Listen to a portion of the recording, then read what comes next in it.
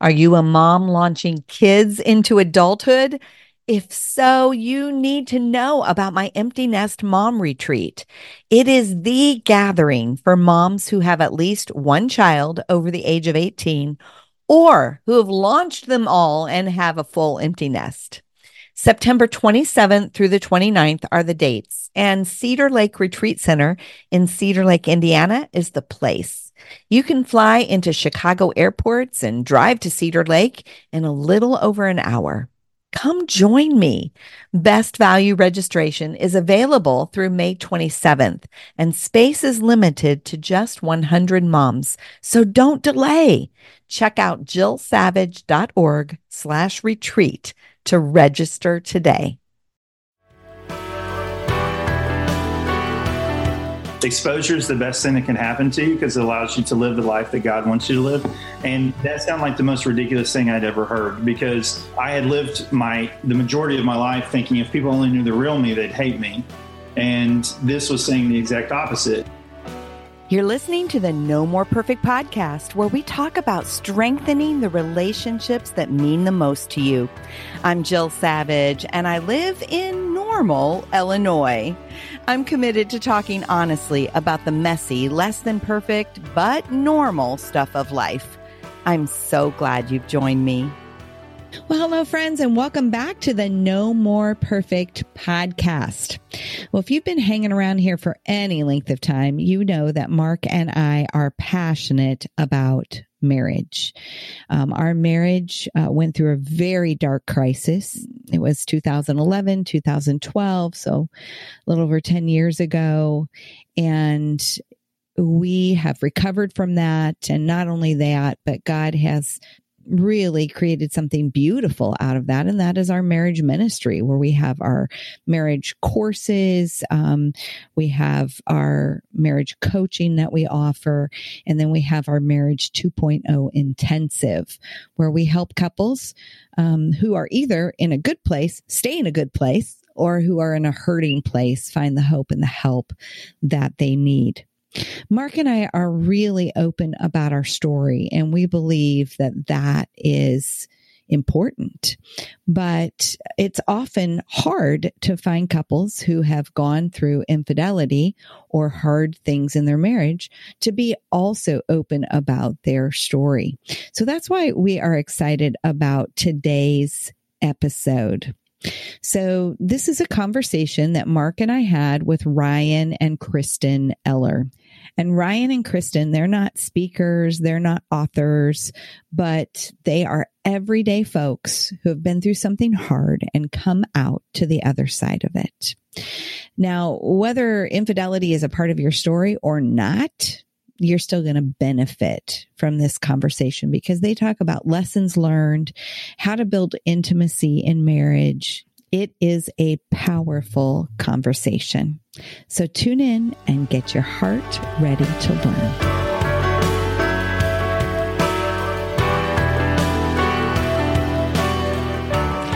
Ryan and Kristen Eller, it is so good to have you join us and to be willing to share your story. Well, we're glad to be here. Thanks for having us.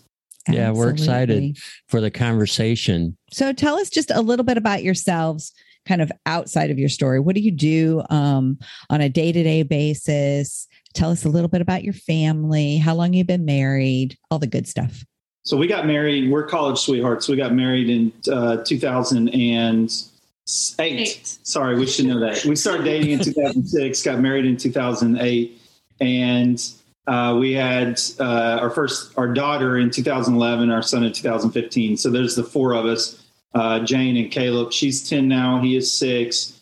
They're a lot of fun. And we're in a really cool phase of life right now where we're hanging out and they're self-sufficient. We're not having to change diapers, and they can mostly feed themselves and take care of themselves and wake themselves up and put themselves to bed. So it's really fun. And we're in the throes of like sports parents, and so they both run track, and they both play soccer, and we're really fun. And then we have a few rental properties. I do property management, and I'm also this close to being done with my dissertation for my doctorate degree. And you can. All right. I'm Kristen, and for work, I do accounting for oil and gas. And it's been my job for 10 years now. Okay. And I'm thankful she's an accountant, so I don't have to do it. Of course, we all get our hands on the rental properties from time to time. So. Right. I'm sure if it's the family business, then we really have to make it the family business sometimes. Right. Yeah. And I went from, I did leadership training for about 10 years. I was in the educational world and transitioned into doing the rental properties and working with my hands, which was a huge transition. Did that for about 3 years, almost 4 years. And now we have a small crew, so I do more of the management side of things. And I'm a stay-at-home dad for the summer. So I have a renewed and increased respect for stay-at-home parents after doing this for now the last 2 summers. It's a really hard job.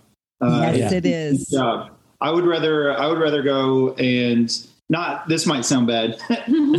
I would just say I'd rather go and do some plumbing work because it's easier than it is to stay at home with the kids for the summer. And we've got easy kids, but it's a real challenge. Yeah. It's so true. Hard work, intentionality. And I was a stay-at-home mom for almost 20 years and it is not easy. So I totally get it. Yeah. It's fun, I was going to say it's fun though, because we're making memories that I know that are cemented into their early childhood.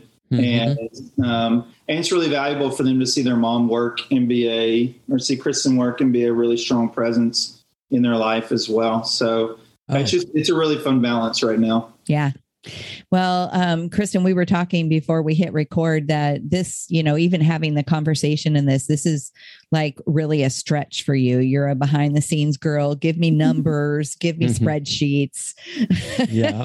Not the comfort zone. Yeah. Well, you guys have a story that, you have come to the other side of. And one of the things that we're passionate about sharing our story, but we're also passionate about allowing others to share their stories because it's in our stories that we offer hope to others and we offer help to others because our stories also teach us lessons. And so we just really would love for you guys to share your marriage story and the journey that you've been on. And so if you would, Ryan, begin to kind of unfold the story of what you guys have walked through over quite a few years. Well, I would say first and foremost that, life on the outside looked pretty good from the outside looking in. We mentioned earlier, I had a business. It was really successful. Kristen was doing great at her job. Our kids are beautiful little kids in our family. We got to travel and got to have fun and got to experience a lot of stuff. And from the outside looking in, I think one would assume that things were all great. And I would say particularly with me, and I started living what I would say a double life, that there was this side of me that was the good father and good husband and, a respected member of the community and successful. And then there was this other side of me that really was shame-based and was hiding, probably from early childhood. And I have the best parents in the world, but I attended a church that was real hellfire and brimstone and preached a message that was pretty tough for a young man to hear, particularly about sexuality and healthy sexuality. And so there was a side of me that was living in the shadows of secrecy and not transparent. And so I was seeking something to fill that void, really in a way that was just wholly unhealthy.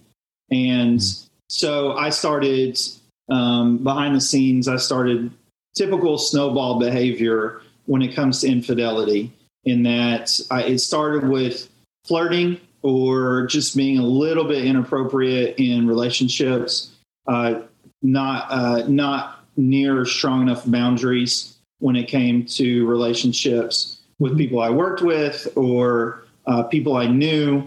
And it kind of snowballed, it definitely snowballed from there, where it went from that to messaging to relationships outside the marriages, whether I was traveling or people I worked with, and then full-blown long-term relationship infidelity outside the marriage. And Kristen, we had one side that was Kristen and I had one side that was really good, and we had this other side. So our marriage was falling apart, which makes a ton of sense, right? I was traveling for work up to, I don't know, more than half time, 70% of the time I was gone from the house. So Kristen was basically a single mother, and I was giving everyone else my best, and Kristen got the rest. And so whenever I came home, I was distant and tired and not intentional or present. I mean, really, I was not present in the relationship. Yeah. So things really started to snowball out of control. And the summer of 2018, those two lives, my public life and my private life, they exploded publicly with a infidelity. And everyone that knew me started to find out about this private life. Started off with people I worked with, and then eventually Kristen heard the story. And it was like pulling teeth to get me to tell the truth. But at some point, all the chips were laid on the table, and we just got it all out. So that was kind of the pre-story. And then the tipping point, the linchpin was that I got caught trying to have an inappropriate relationships with one of my friend's wives. And so he found out, and it just absolutely ballooned from there. That was the linchpin. And then it's kind of our relationship before then, and it's our relationship after then. Is kind of where our story changes. Right. Yeah. So that's kind of the pre-story. So we call that, in our relationship, we call that was Mark and Jill 1.0, and this is Mark and Jill 2.0. Yeah, totally makes sense. Yeah. So you definitely have experienced that as well. Right. So Kristen, talk a little bit about what you were sensing, what you were feeling. Were you trying to address it? What was happening on your side before you even knew all of this? She's about to cry, by the way. It's okay. You're allowed to do that. Yeah. I can't talk about like emotions and how I was feeling without really just starting to tear them at any point in life. But I had definitely put up walls in my marriage. And I thought these walls would protect me from being hurt. And I even, occasionally I had thoughts like, I hope he is having an affair with so-and-so, because then at least one of us would be happy. And totally didn't mean that, it turns out. But I definitely had closed myself off from the relationship. Yeah. And that's so important for us. What I often say is I didn't cause Mark's affair, but I contributed to the dysfunction in our marriage. Right. Yeah. And you're identifying that was one piece that was playing out that wasn't helping you guys to have a deep connection. Yeah. And for me, like he said, he was traveling so much. I definitely kind of got in a codependent relationship with my daughter. She was my world. I was her world. We were together, a team, and then Dad would come home, and it just always was a disruption kind of thing. So for our audience members that don't know what codependent means, can you describe what codependent means? He can describe it better. That's fine. No, so I think what Kristen is sharing is that she was putting her, I didn't necessarily say identity, but she was putting her happiness and her needs into her relationship with our daughter. So Yes. seeking out that fulfillment through that relationship, which, codependency can be really unhealthy because your ups and downs and positives and negatives can flow through another person. And, Yes. needing that validation through that. So when that disruption occurred, whenever I came back into the picture, things changed for Kristen and things changed for Kristen and Jane. So, her identity was now switched and her emotions were now switched and things changed. Yeah. That makes sense. Yeah. So, all right. So, Kristen, you were, you can now look back and you can now see those walls, but you didn't know that then, right? You had no idea. And honestly, that being able to talk about that is because you've done your own work in this healing situation. Yeah. We read a book that talked about windows versus walls and how we can have our own identity and have our relationship we're in the same room, but there's not windows and doors between us where we're shutting off and sequestering from each other. And let's be very clear, I had walls up as well. We had lots of walls up. We still struggle with the walls. It's very easy to put this wall between us, whether it's with hobbies or thoughts, ideas, the way we view the world. We can put up these walls and say, it's more uncomfortable to talk about this. So let's just hide inside this little room that we have where we're not being open and honest and transparent with each other. Yeah. Yeah. It's totally so true. Yeah. I think that's not that it makes it right, but that's a normal pattern for us. And then as we move to healthy, it's really learning how to stop the building of those walls Or to disassemble them. Correct. Yeah.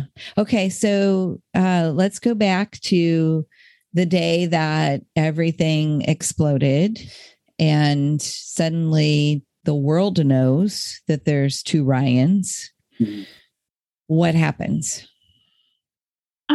So for me, I think I got a call while I was at work that kind of shook things up more for me from the guy whose wife, that Ryan tried to have the relationship with, and he knew about the other affair and he told me about it.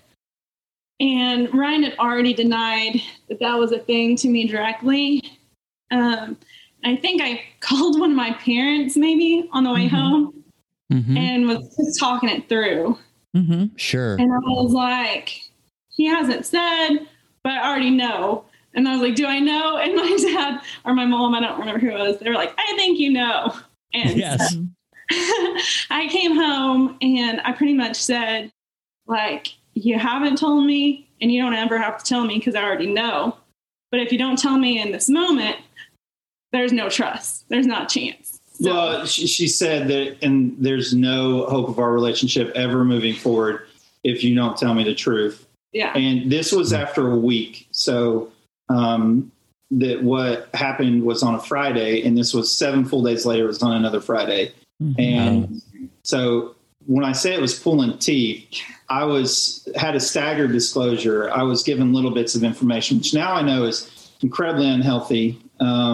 That it had been better for both of us just to say, hey, here's everything, no matter how hard it's ripping the Band-Aid off, no matter how hard this is for us to hear. It's still better than hearing little bits and pieces over long stretches of time. And it wasn't just a week. It was much longer than that. My staggered disclosure took over a month. And so did Kristen's, right? So during that time, we found out that there was a lot of stuff we were both hiding from each other. And it took a couple months, counseling, formal disclosure process where we sat down with counselors and we wrote it out. We read it to each other. They vetted to make sure that we were including what needed to be included, making sure there wasn't justifiers in there, or to make it sure that it was black and white and as clear as it possibly could be. We're not putting in euphemisms in there or anything that we were going to say, this is what happened, this is when it happened, this is how it happened, this is how much money we spent, whatever the case may be. Yes. and sit down and share that with each other. That process took a while. So, but on that day, he did end up telling me about the long-term affair. And from there, I scream cried all the way to a friend's house. I'm sure. Yeah, I bet. I'm sure you did. I bet. And I stayed there for a while. I decided I wanted to ask Ryan to leave. And can't remember exactly what happened, but I came back, and it ended up that both my mom and Ryan's mom came and spent some time at the house with me. We spent the night that night. So hard. Yeah. And so Ryan, you left? Yeah, I left, and I met my parents. That was another hard thing because I wasn't just living a double life from Kristen and people, but from my family as well. So I had to call my parents, which some of the best people on the planet. I had to call them, and I had to admit what's going on to them too, and just say, "Hey, this is what's happening, and Kristen's asked me to leave, and I'm going to have to come stay with you." And I didn't have a whole lot of options of where to go, and so my parents live about 2 hours away. We met halfway. And my dad took me back home, and my mom took my car back to Kristen so that they could spend more time together. And so they really rose to the occasion and met us in the need where we needed to be met at, including Kristen's parents. But I was kicked out of the house, rightfully so, and lived with my parents for a while. Okay. That's neat that both of you have supportive parents, because that's really not common. Today. It's rare. Sometimes it's even rare for someone to have one supportive parent, so how neat that you had both. Well, and Kristen, go back to that for a moment. I know in our case, I discovered the infidelity in October. Mark didn't actually leave until February. But when he left, that was extremely, extremely painful for me. And it wasn't that I kicked him out, because he kept recommitting to our marriage, but then he would go back to the affair. And he did that 7 times until he finally, he left to pursue the other relationship. So ours was kind of drug out. But I know I had some friends that showed up on my doorstep within an hour. All I had to do was send out a text, and I had a couple of friends that were there immediately. My father came over a couple of days later and stayed with me. And boy, just the presence of people in your deepest hour of pain. Talk about that a little bit. What was that like to have your mom and your mother-in-law? And I know your mother-in-law personally. She is a woman of deep faith and deep compassion. I'm sure this was so hard, being that this was her son. But talk about what that was like for you and how they ministered to your heart. I definitely felt very loved to have them both there. I remember that first night at 3 a.m., I called Ryan because it occurred to me that there was a pregnancy and I didn't know if it was his or not. And I was asking him some questions about if they were using protection and whatnot. And I came in from that conversation and fell on the ground and wept. And my mother-in-law was sleeping in the living room where I fell on the ground. And she came and just embraced me. Yeah.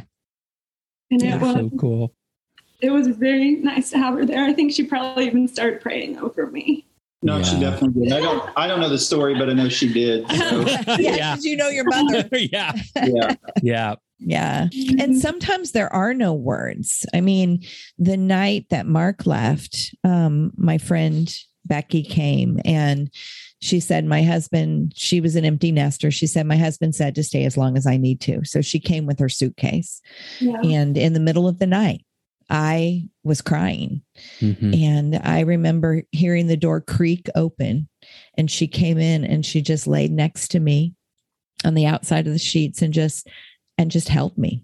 Like there were no words, right? And so it was just her presence in that terribly painful moment. So, you know, if somebody goes through this, I mean, I just want our listeners to know that if somebody goes through something deep and dark, like infidelity or any kind of painful situation, just your mere presence says a lot. You don't even have to come up with the words. You know, it's kind of wild being the guy who had the affair. We've talked about this openly for quite a few years, and most often I do good. Sometimes that guilt comes back up, and I have to work that out with the Lord. Today, I'm incredibly emotional, but not from guilt. I have gratitude that both of you, and really you too, Ryan, that you had a place to go that was healthy. And I'm just thankful that's a vision for people, that there is hope and help. Right. Well, it wasn't just my family, or not just my parents either. My sisters really rallied around me, and I had a dear friend that is about 10 years younger than me, and I've always had the mentee relationship. I've been the mentor, he's been the mentee, and he had worked for me, and he and his wife, they said, you're welcome in our house anytime, and you can stay here as long as you need to, because they lived closer. And they were like, we want to be able to see your kids. So you're welcome to stay here. And so, yeah, I mean, having the community was really important, especially for me, because I had let a lot of people down. And I went from having a lot of friends and a lot of supporters and people who could take care of me to having about a handful. And like I said, the majority of people in my life were shunning me, and not from a bad way, just from this guy's chaotic. And his life's in disaster right now. And I don't want to get involved in this because there's too much pain there. And because I hurt a lot of people. So I was hurt too. But I did have people who stepped up at the moment, just like Kristen did, who said, it doesn't matter. I don't like what you did. I don't like what you did at all. Let's be very clear, but I know who you are as a person. And so what you do does not define you. And even this guy, he's he's a police officer. He's a big, strong, masculine man. And I was in the room crying, and he said, I was like, I hate this so much. And he sat me down, and he grabbed me by the face with his big old bare hands. And he said, I want you to listen to me. I want you to listen to me really, really well. He was like, I love you no matter what, no matter the circumstance. Like, you are a good person, and you are good, and God loves you, and on and on and on. And so, like, I had that. There is hope there in finding that. And I didn't have to seek it out, which is really nice. But you know, there is hope. And if someone's going through this scenario, you got to find the right people who can speak into you, who will be honest and say, like, hey, I don't like what you did. I don't like it at all. But I care about you, and I love you, and I'm here for you. Yeah, I absolutely agree. Yeah. Yeah. So at this point, Kristen, are you believing in the possibility that your marriage can survive this, or are you thinking we're done? So my gut wrench was, I got to get out. I got to protect myself now. So I automatically went through the process of starting to file for divorce. Okay. Right away. So didn't she did? Yeah, I did. Okay, so you filed for divorce right away. And then I got a series of people speaking hope into my life. One of them, my daughter was about to start at public school for the first time in first grade. She had done private school in kindergarten. And we had a neighbor around the street who had a daughter the same age, and we didn't know them very well yet. But I remember getting vulnerable and calling her and saying, like, hey, my daughter's going through a lot right now, and I don't want her to go in day one and not know someone. So I'm hoping that the girls can get to know each other this summer. And just ended up verbally spewing everything onto her. And she told me that she had been through the same with her husband and that there was hope in that situation. She told me that they really got a lot out of starting to go to Battle Creek Church, which was actually the church we were already going to some. Okay. That was just like the first spark of hope, right? Right. It was like, like it was almost just this first time of maybe this could be okay. Like we could get better. Yeah. And from there, I think I also listened to just like a podcast that was talking about Paul and, his transformation. And I listened to that sermon 3 times in a row because it was hitting me right where I was at. It was a Transformation Church here in Tulsa. I don't know if you've heard that one. Okay. Oddly enough, it was someone that had an affair with him that had said she wanted to go to the church with me. And we had been good friends. And I just was a random thing that I even listened to this podcast with the church. And it impacted me greatly. It wasn't random, honey. Right. The Holy Spirit connected you. My mantra for that time came, in my weakness, I'm stronger because of God working in my life and the Lord. And I saw during the months that we spent apart that Ryan was going to change with or without me. He was putting in the work. He went pretty right away to a program called Onsite. Okay. It was a residential treatment center for 10 days. So it wasn't the extended stay, but it was let's get away and figure out some stuff. So did that pretty early on by the recommendation of my sister. And there were a lot of things that you talk about. I'm fortunate. I have a twin sister, and she's got her PhD in counseling, and she is a wise individual. And she showed up in a way that, only someone like her can show up in that moment. Yeah. And she was very blunt with me and very realistic and did some very small things early on that turned out to be huge things. And she's like, you got to change your phone number right away. So I went and changed my phone number. And she said, you got to go from a smartphone to a flip phone. I was on a flip phone for 2 years. And she said, you've got to get off all your social media. So I got off all my social media. And she's like, here's, who are the people in your life that you need to kind of say like, hey, I need a break. And you need to take a break from those people. And, these are things that you need to say. So stuff like, no matter what you do, it's not just things to say. She's like, these things you have to do, no matter what Kristen decides. If she wants to leave you, if she wants to do something different, like it doesn't matter. Like you have to change and, things have to change for you. And so anything that bad happens or anything that's hard for you to swallow that Kristen comes across, you say, well, of course you feel that way.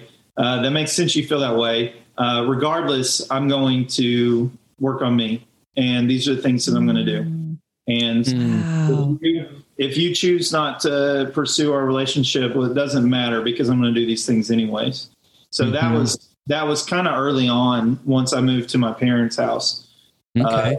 Ryan, those are some big changes. Like I can see, you said they're little things, but I can see people saying, I'm not giving up my smartphone. I'm not, whatever it is. Yeah. Right.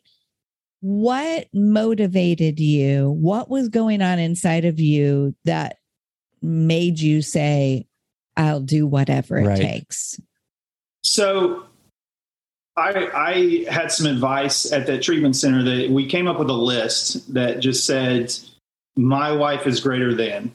And so if I had to choose this, it's a simple exercise in theory. It's hard in application. But if I had to choose between my wife and my iPhone, which one are you going to choose? Well, I'm going to choose my wife, right? if you have to choose between your wife and your job, which one you choose? Well, I'm going to choose my wife, and not just my wife and my family. If I have to choose between my wife and my kids or social media, which one am I going to choose? Well, I'm going to choose this. And in that moment, before then I didn't have to choose because it wasn't a known stumbling block. It wasn't a known stumbling block. It was definitely a stumbling block.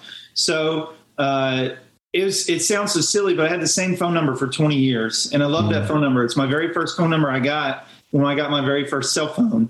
Right. And so, I didn't want to get rid of that cell phone number. It was special to me. But then I look at it and I say, what's more important, the cell phone number or having a relationship with my wife and kids? Well, that's an easy answer. But yeah, of course, don't get me wrong. I said all the same things. I don't want to do this. I don't want to do this. There was pushback for me.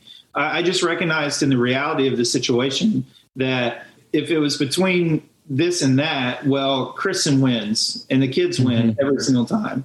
It became very black and white and very real for me. There wasn't a whole lot of gray area in there. And recognize that, they talk a lot in the addiction circles that if you want to change, everything has to change.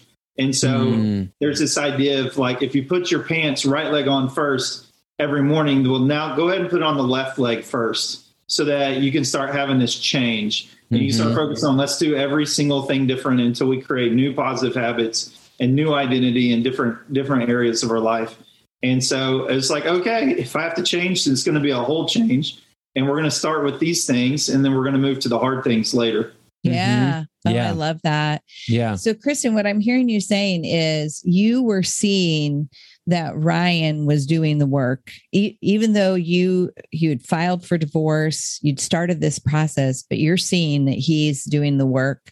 So that I'm thinking that is birthing a little bit of hope in you. Definitely a lot of hope in that. And I think where I'm going with this. Well, I'll say that during that time when hope was happening, Kristen was doing some work too. She mentioned listening to the podcast, but it was more than that. She really dove into her faith face on, and said, during this time of need, I'm going to have to refocus on what some, priorities are for our life too, and for her life. It was after reconciliation that we started all the book studies and that kind of stuff, right? No. Okay. So I think pretty quickly along the way, I got a recommendation from a family member who had gone through some of the same stuff for the book, Not Just Friends. Yes. I'm familiar with that. And for whatever reason, I think pretty quickly I agreed to go through it with Ryan and reading it together and talking through our emotions, do our own book club. Okay. And that was real impactful for us in the journey.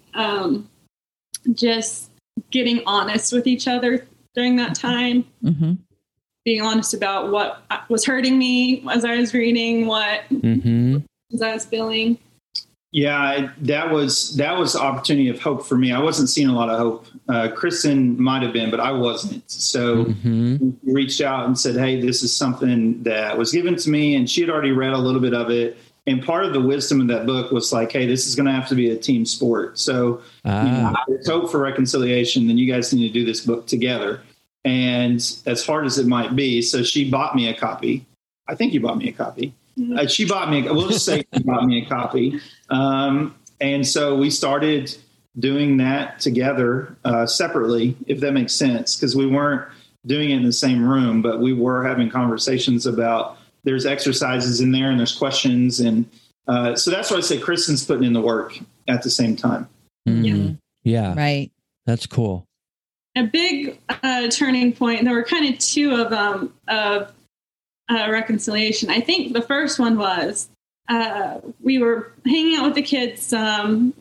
He had spent the day with them, and we were together at the park for a little bit, and then he was going to head back to Fayetteville.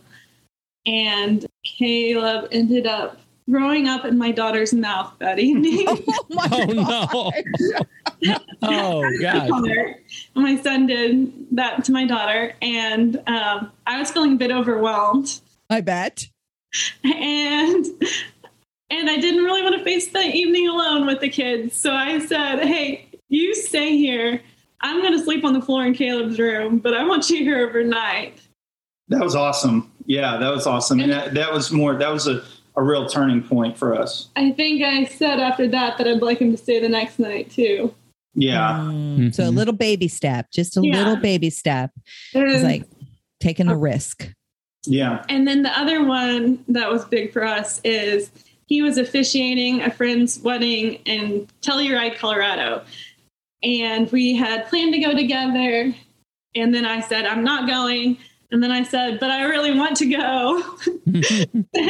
And I said, let's just do it. I want to go. Let's go. Well, and I'd say part of that too is another buddy really stepped up, and he was like, I was set to officiate a few weddings that summer. And I called him and said, hey, this is where I'm at right now. And two of them said, no, thank you. And this guy said, okay. He said, I really want you there. Let me talk to my fiance, but I still want you there. And that meant a lot to me. And he called me back and said, well, we want you there. And we feel like it's destined for you to be there, but we don't want you to come without Kristen. And I was like, Mark, there's no way Kristen's coming. I mean, there's absolutely no way that Kristen's going to come. And he was like, well, why don't you ask her? And I was like, I'm not even going to ask her. And he said, okay, if you want to officiate our wedding, you have to ask her and tell her to come. Tell her Mark and Danielle want her to come. And I was like, okay, I'm going to ask her, but I know the answer. And so I asked Kristen, and she was like, okay, I'll come. I was shocked. Then we get on the airplane, and I was like, I don't even know what to do. I don't know if we talk to each other. I don't know. I don't know what to do in this scenario. And we read some of that book together, and we talked some of that stuff over. And I'll be very, very clear. We fought a lot on that trip. There were times we stayed up almost all night long fighting, but there were also times when we stayed up and just talking and having, good conversations and even laughing together. So that was a pivotal moment in our relationship. Wow. And I would say I got another one too, is my birthday's in the summer. So this happened early summer and my birthday. Kristen invited me, and she got the kids all together, got me a cake, and Jane got me a ridiculous shirt that's got a yak that's in the 4th of July colors, and which is my favorite shirt to this day. But said, come to the house and we'll do birthday together. And so that was a big, huge turning point. So she was showing signs of willingness to at least have a cordial relationship. That was, still very guarded and still, many hard times, but it was saying like, hey, you're still going to be a part of your kid's life, and you're still going to be a part of our life, and we're going to learn to coexist together because it's important. Right. So that's kind of where we were at. And that happened within the first few months. Right. Okay. So at what point, Kristen, did you make a determination to drop the divorce? I think it was right after the Colorado trip. I remember very well. It was a Colorado trip. Yeah. Yeah. Okay. So at this point you're thinking, okay, I don't know that the divorce is needed, and you guys are beginning to see the hope that maybe things could be restored. Yes. We talked it out. We regained some intimacy. We discovered that in truly knowing each other, there was a deeper relationship. Yes, you didn't even know what you didn't know. Right. I feel now like we had just been doing marriage all wrong. Yeah. But guarding ourselves and only showing each other the sides that we wanted to show each other. Yes. Now he knows that I can be very full of grace. Where I was very cold in our marriage for a lot of years. Okay. And when there was, I don't know, there just was so much unknown between who we both were. Sure. I know that Torn Wills song, Known, is a Christian song, but it also really applies to our relationship. To be fully known and loved is a whole different level of love than to show someone what you want them to see and be loved. Yes. Yeah. Wow. That's one of the cool things. Another sermon series that really meant to me was like, exposure is the best thing that can happen to you because it allows you to live the life that God wants you to live. And that sounded like the most ridiculous thing I'd ever heard, because I had lived the majority of my life thinking if people only knew the real me, they'd hate me. And this was saying the exact opposite. Is if people know the real you, they're going to love you more. And I found that play out over the years, not just through my relationship with Kristen, but my relationship with my family and my friends, that the more honest and transparent that I can be, live a life where they're going to see the goods. And not everybody deserves that level of intimacy and vulnerability, but the people that are close to my life that do, they need that. They deserve that of, this is who I am. This is who I really, really am. And you're going to see this. And people love me more because of it. And Kristen was one of those. She loves me more now. And it's still so counterintuitive. Every time that I want to hide something, I know that I should be telling her the truth. And every single time still, I'm like, no, I don't want to do that because she's going to be mad at me and it's going to make things worse. And then every time it makes things better. It sounds so ridiculous, but it's true. Isn't that God's economy? Yeah. I mean, he says the first will be last. If you want more, you need less. I mean, it's just, it's opposite of what we feel and think, but it's right.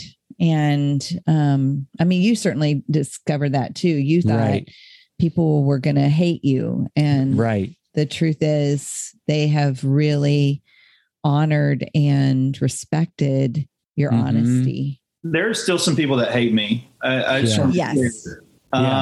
understand that. But, we're still working through the steps of, making amends in places where it's appropriate. But that's what I think that you were about to say is that, the people who I thought were going to shun me did not shun the I thought they were going to. Yeah.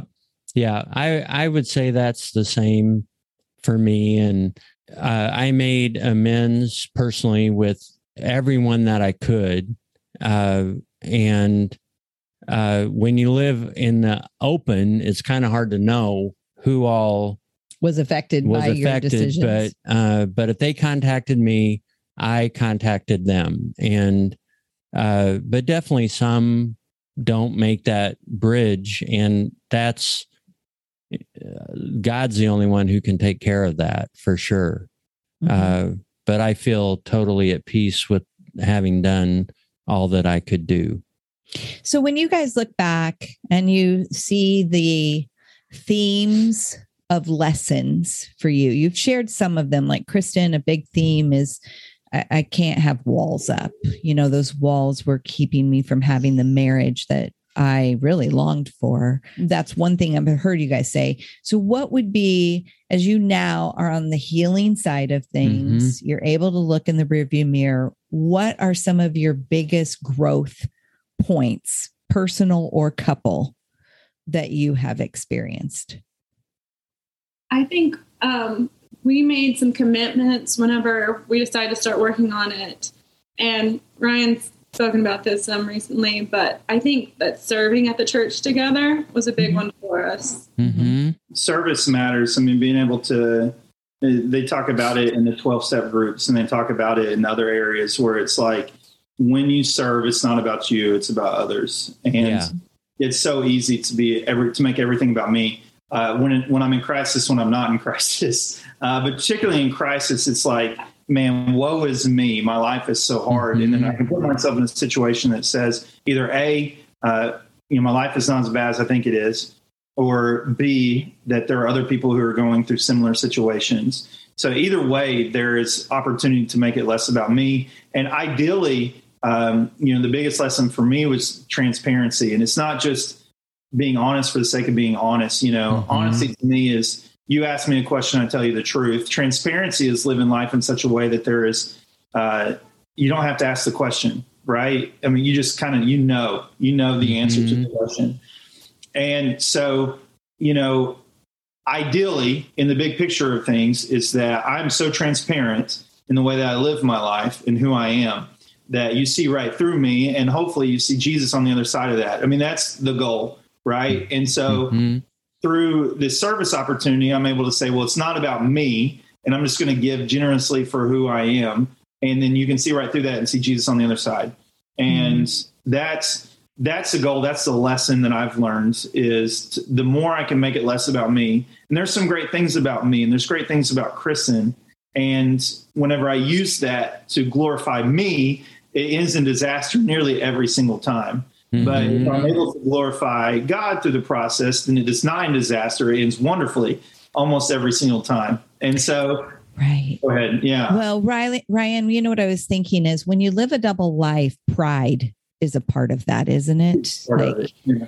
It's like you're prideful that, hey, look, I can have my cake and eat it too. Right. So part of what I'm hearing you say of the serving is because pride is, it's all about me. And it really was kind of disassembling that, it sounds like. Yeah. And I author, speaker, trainer, love being on the stage. I love being in front of people. It really fills my bucket.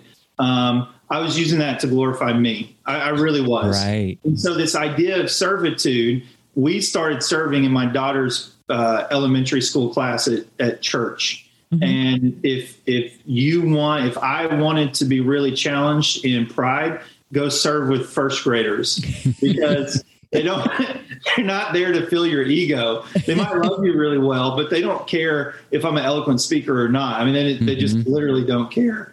And so now we've served with them for several years, and I'm behind the scenes and I'm, with some kids and we're playing games or we're talking about the Bible or whatever the case may be, but it's not about me, and it's able to drop the pride every time I serve. If I'm using it for the right reasons, it's not about me. And that's been the really powerful thing. Yeah. Yeah. There's been a makeover in your heart. Really, Ryan, it sounds like. I mean, for both of you, you've had a makeover. One of the things we say in our No More Perfect Marriages book is when I'm a better me, we're a better we. Right. Sure. And so definitely you have both done the me work so that there was even a possibility of a we. How have things changed between the two of you? What are dynamics or what are things or habits that you're now doing that you weren't doing before? I'll say that unlimited. Unlimited. I read in a book somewhere that there are different levels of intimacy. Intimacy often goes to physical intimacy, but there are, recreational intimacy. There is a physical, non-sexual intimacy. There is spiritual intimacy. There is intellectual intimacy.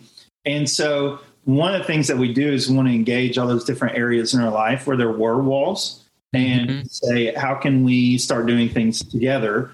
And, it's small things. I'm a sports fan, and Kristen likes sports, but I wouldn't say she's a sports fan. She's certainly not on my level of sports fanhood, but I love the Oklahoma City Thunder. And there was a wall there in that I couldn't share any of that with her because anytime I started talking about the Thunder, she didn't outright say like, hey, I don't care about this. It was very clear she did not care about this. So there are times now where I say like, hey, I really want to talk about the Oklahoma City Thunder. Can we talk about this together?